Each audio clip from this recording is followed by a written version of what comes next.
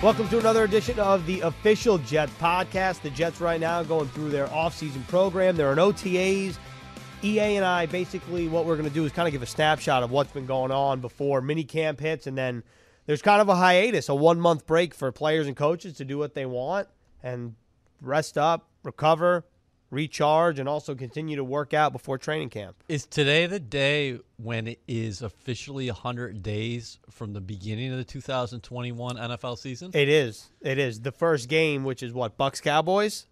Down in Tampa? Right. So you know the Buccaneers are coming here this year to face the Jets, and they have never beaten the Jets on the road. I did not know that. I also know that the Jets have never beaten the Eagles, but they'll have an opportunity to do so this season.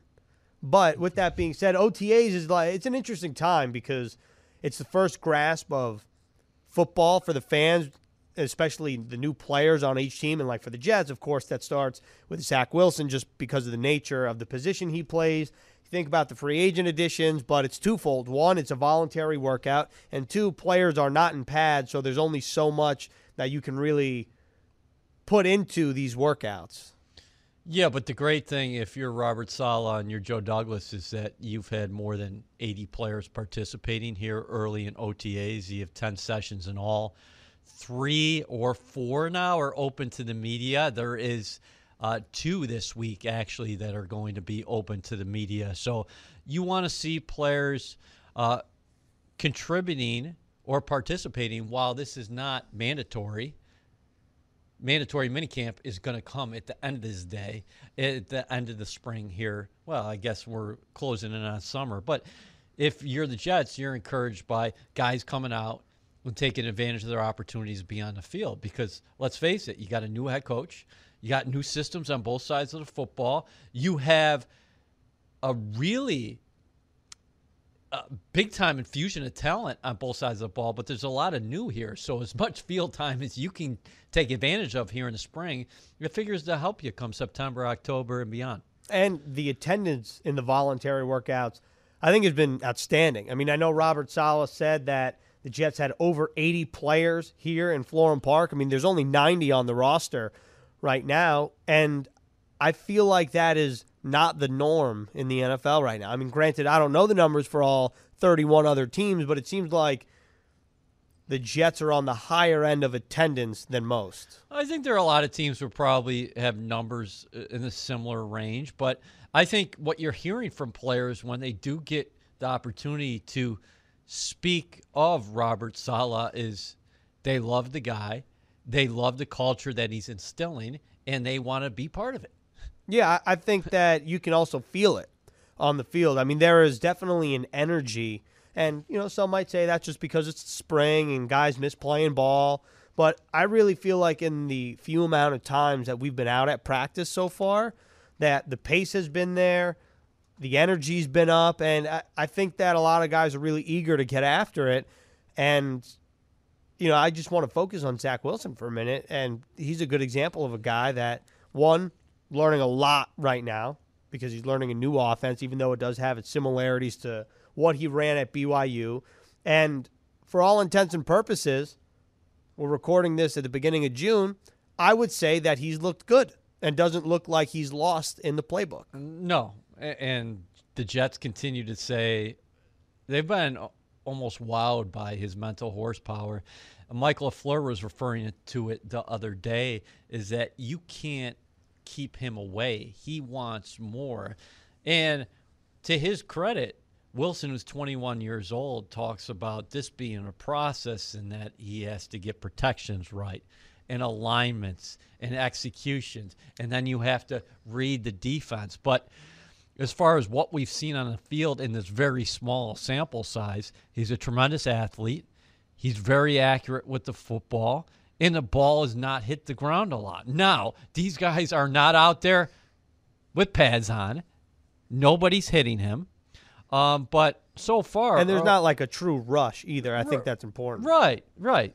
But with that being said, it's not like he's holding on to the football. It's not like he's completing the pass 5 seconds after he takes that snap. He's letting the ball come out. It's coming out quickly. We talked about his arm angles for months. He can do that from different arm angles, but he can sit up there in the pocket and just let it loose. And we've seen a number of times, I think, early here throughout OTAs, and we've only been out there a couple times, is that he's been very good working the middle of the field, the seams, and then we've heard about the back shoulder prowess throughout his days at BYU. Well, we were out there on the field today, and it seems like every day at practice he'll throw a back shoulder, and you're like, well there it is. Yeah, there it is.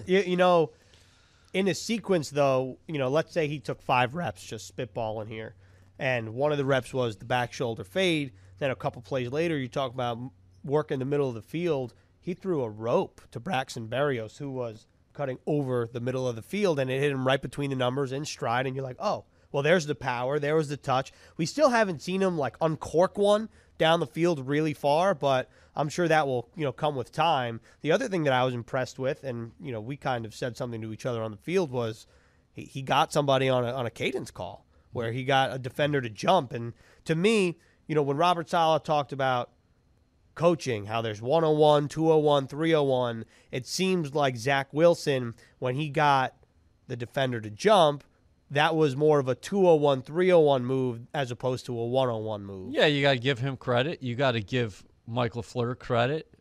Greg Knapp is constantly in his ear.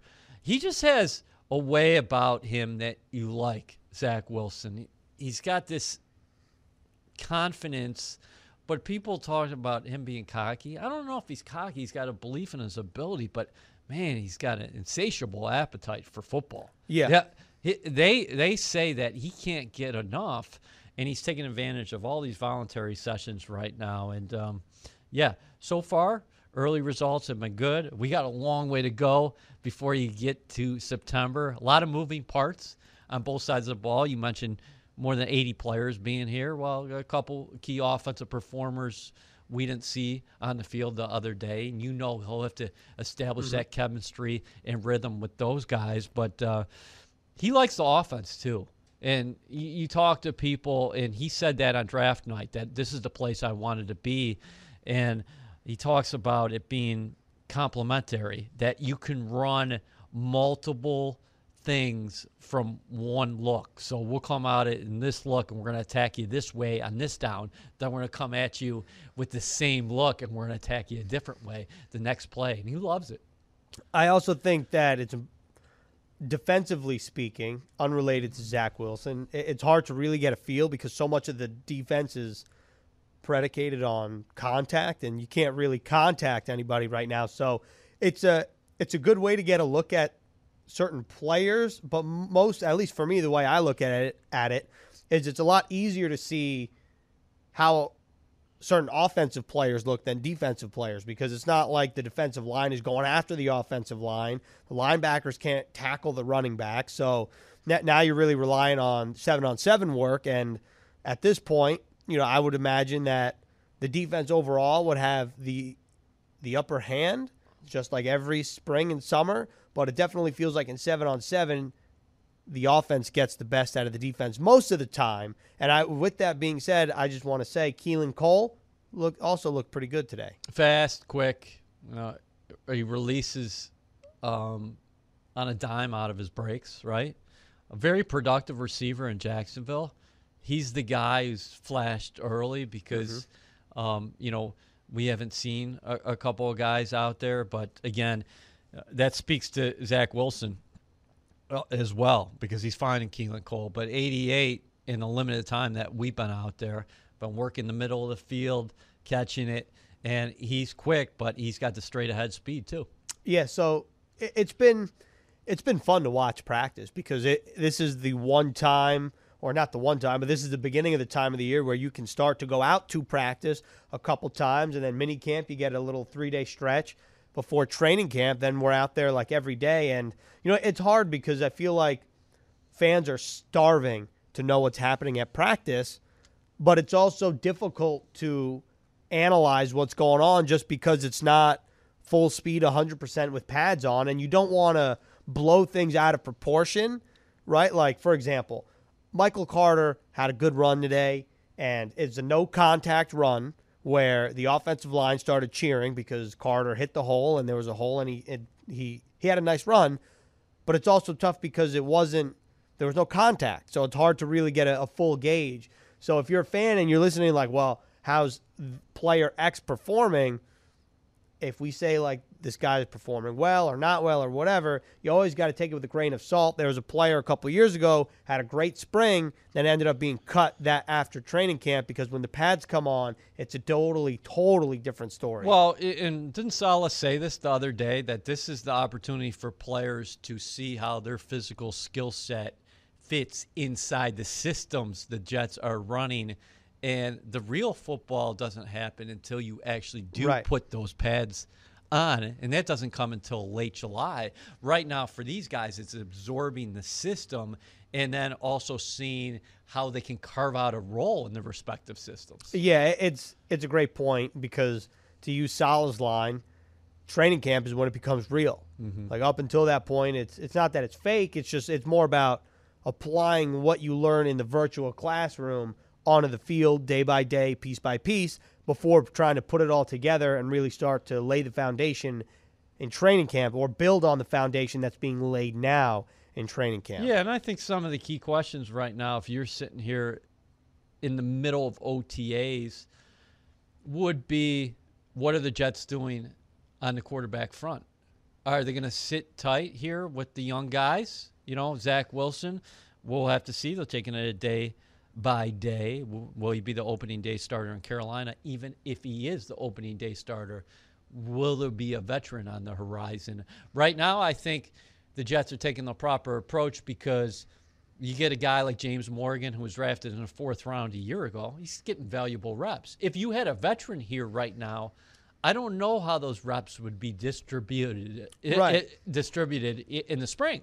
Yeah, I think, well, to that point, Saleh kind of talked about that exact scenario with the cornerbacks, yes, because he was asked, how do you view or how do you like the corners room? And he was saying, well, they're young, they got length, they got size, they're eager to learn. And so he's saying all these things. And he was asked point blank, would you consider, or actually, before he was even asked this, Saleh said the easy answer would be to bring in a veteran, but a veteran would eat up a lot of the reps. And they're trying to evaluate these young guys to see where they stand.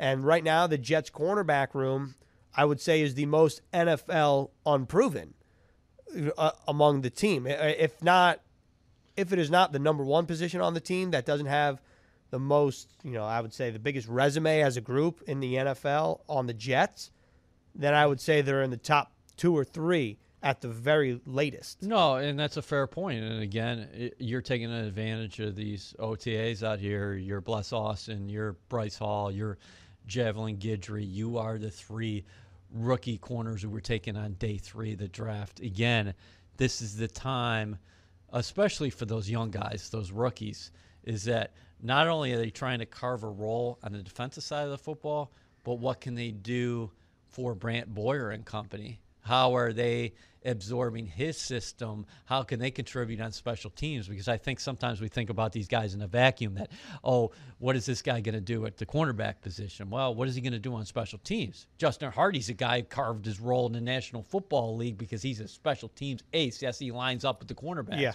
But we don't know if he's going to be playing any cornerback at all this year. I'm not trying to get ahead of myself, but Hardy is a perfect example of a guy who is an NFL mainstay now, and he's going to play a big-time role on this team because of what he does on teams. Right. I'm about to say a name, and people will be like, well, how could you compare Justin Hardy to this guy? I'm just using the example of a player that carved his special teams role to a point where he doesn't even play on either offense or defense, and it's in the division. It's Matthew Slater, who's probably, the best special teams player of the last decade, and he's technically a receiver, but he doesn't ever line up out wide. And it's not like the Patriots this past year were so deep at receiver that they didn't need him. So I'm saying, similarly, Justin Hardy is listed on the roster as a cornerback, but he is so good at special teams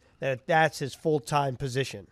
Yeah. So a cornerback, and we started this conversation, and we're jumping around a little bit, but rightfully so, is that Okay, so right now you have 3 quarterbacks on the roster who've never taken a snap in the National Football League.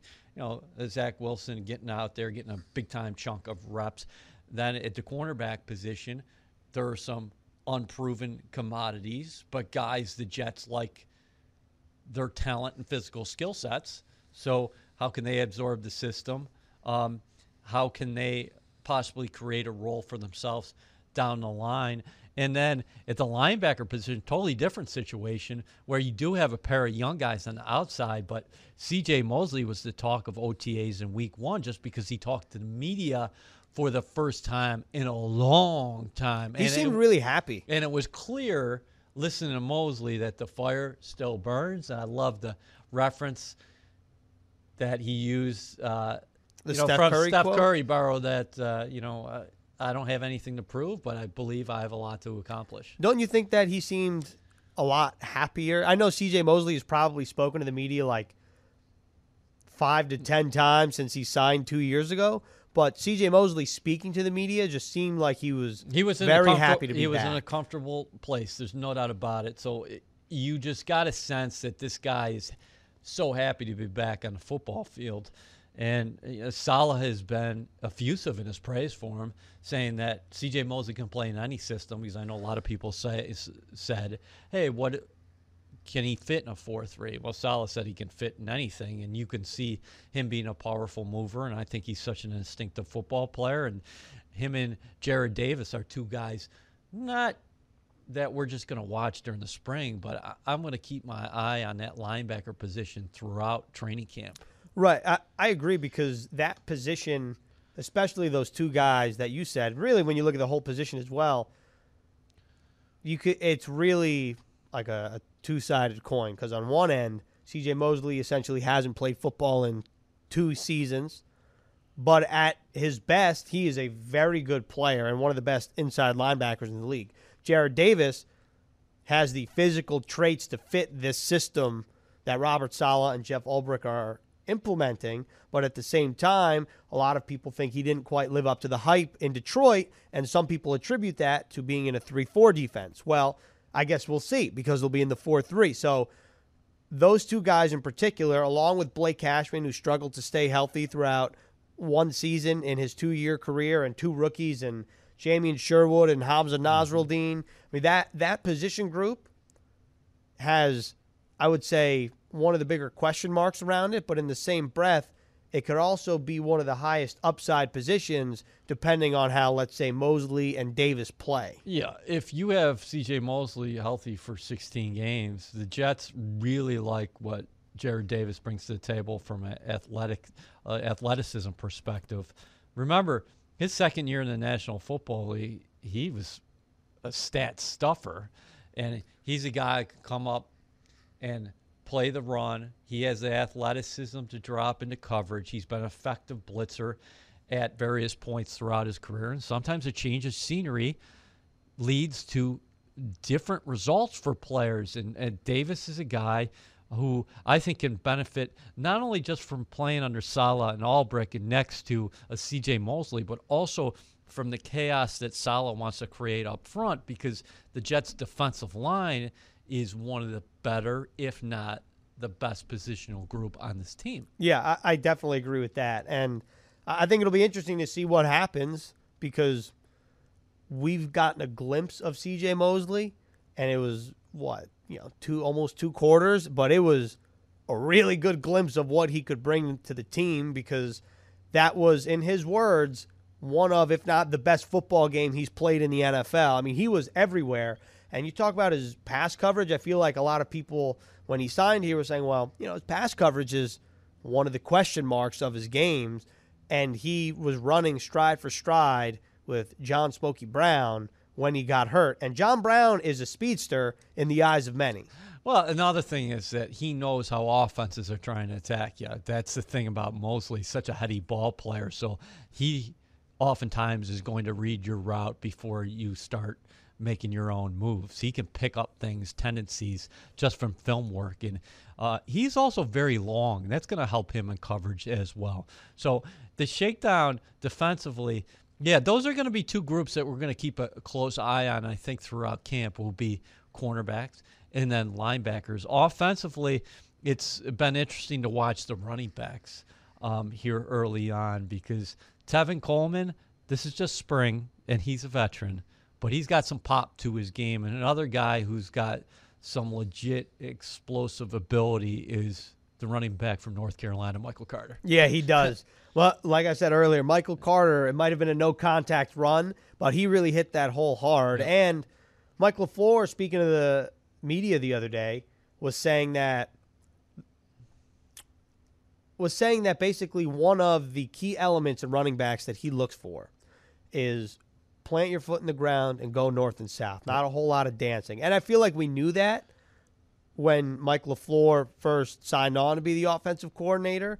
But at the same time, Mike LaFleur also said, while that's a key element and maybe like the common denominator of everybody, all the running backs come in different shapes and sizes. And I think the Jets have a little bit of everything in the running backs room right now. In terms of Tevin Coleman, like you said, it is the spring, and he knows this system better than anyone else in that room. But he's really light on his feet, and it seems like he gets around very quickly, and he almost just kind of glides on the field, whereas someone like LaMichael Pirine feels like he's got a little bit of more of like a heavy-footed run. Both good running backs, and Michael Pirine can plant his foot and go, but it just feels a little bit different. It feels a little more physical of a runner than Coleman. Yeah, and these are good problems to have because I know oftentimes we think in terms of running backs and say, wow, you got so many. Well, this system has favored using multiple backs. Mm-hmm. So if they have multiple good options out of the backfield, that's going to help along the way.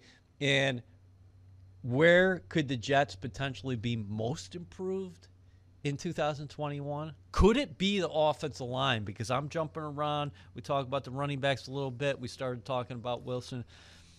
This is almost like a therapy session podcast. Well, Mekhi Becton, left tackle. If you put Elijah Vera Tucker at left guard, Connor McGovern, I think is going to be a good fit for the system. We talked about that multiple times. You got George Fant over there at right tackle. Who's going to be in the lead at right guard? Alex Lewis, Greg Van Roten here. Dan Feeney. You have, that's the point that I wanted to address, is that you have 6 or 7 guys now who have NFL starting experience, and you moved up to get Elijah Vera Tucker in the first round, so back-to-back offensive linemen in the first round. So I want to see what strides the Jets' offensive line can take this year. Yeah, me too. I think it's a great point.